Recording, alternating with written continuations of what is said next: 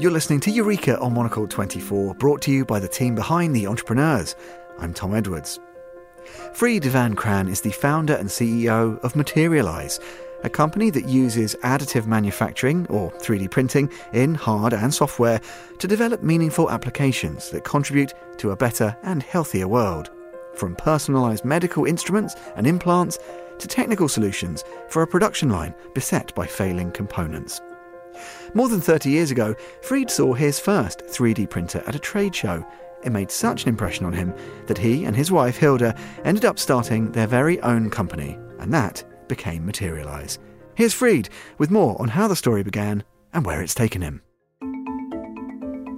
It happened, in fact, just before the 90s, in 89, when I saw the very first 3D printing facility in Europe, even in Germany at the Research Institute in Bremen. And when I saw that technology, although it was very limited in potential, I somehow understood that this was a paradigm shift. I was working at a research institute for the Belgian metalworking industry and was spending most of my time on trying to help companies installing CNC machining equipment that, let's say, added computer control to manufacturing technologies that were formerly done by manual control. Milling, turning, measuring. These were all things that humans were doing in a traditional way under their own control, and where they put computer control on top of machines and try to replace the human control there.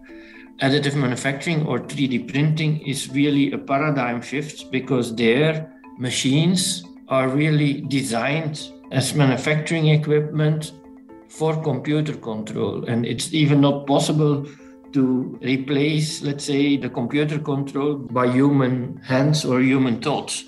And by approaching it in a different way, by using, if you want, 2D printing technologies for actual 3D manufacturing, you create a lot of new possibilities to make much more complex shapes, to address new types of materials and so on, compared to standard manufacturing technologies.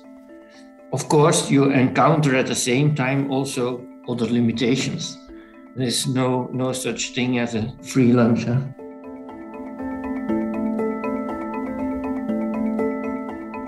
I personally call it sometimes the slow revolution because it's really fundamentally changing, like I said earlier, the way we approach manufacturing.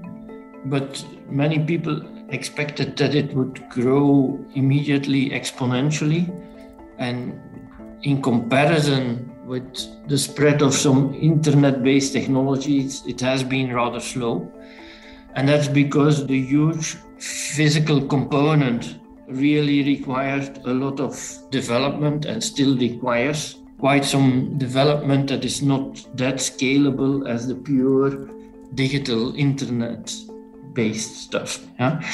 And secondly, it's making it expensive in many situations, which means that you have to apply it where it's truly meaningful and where you can create a lot of added value to people.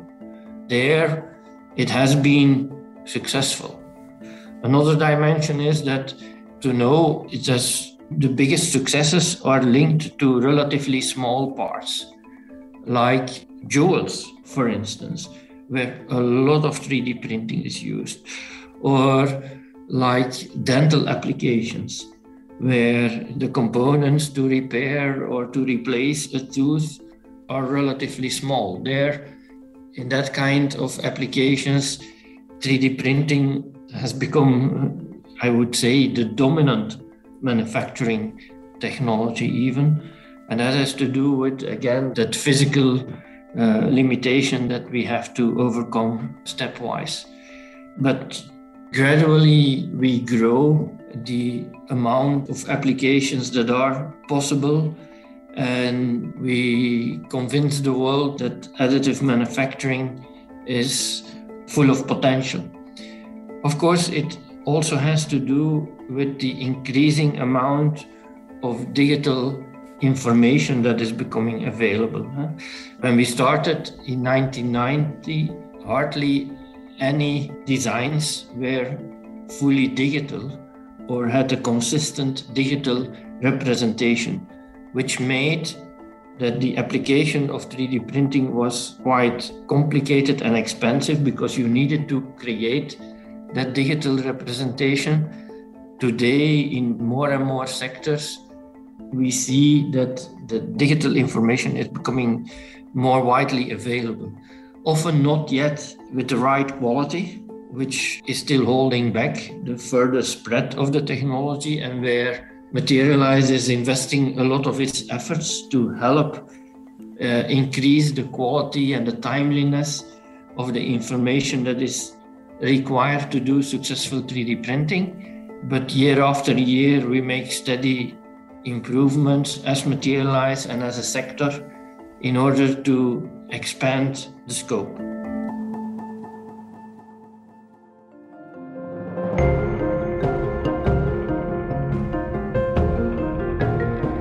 That was Fried van Kraan, founder and CEO of Materialise. For more on Fried's amazing story and to discover more about the work he and his colleagues are undertaking in Leuven and around the world, head to materialise.com. Remember to listen out for more great stories of business and innovation on the main show, The Entrepreneurs, every Wednesday, and you can browse the archive at monocle.com or wherever you get your podcasts. This show was expertly edited as ever by Christy Evans. But that's all for now. Goodbye, and thanks for listening to Eureka.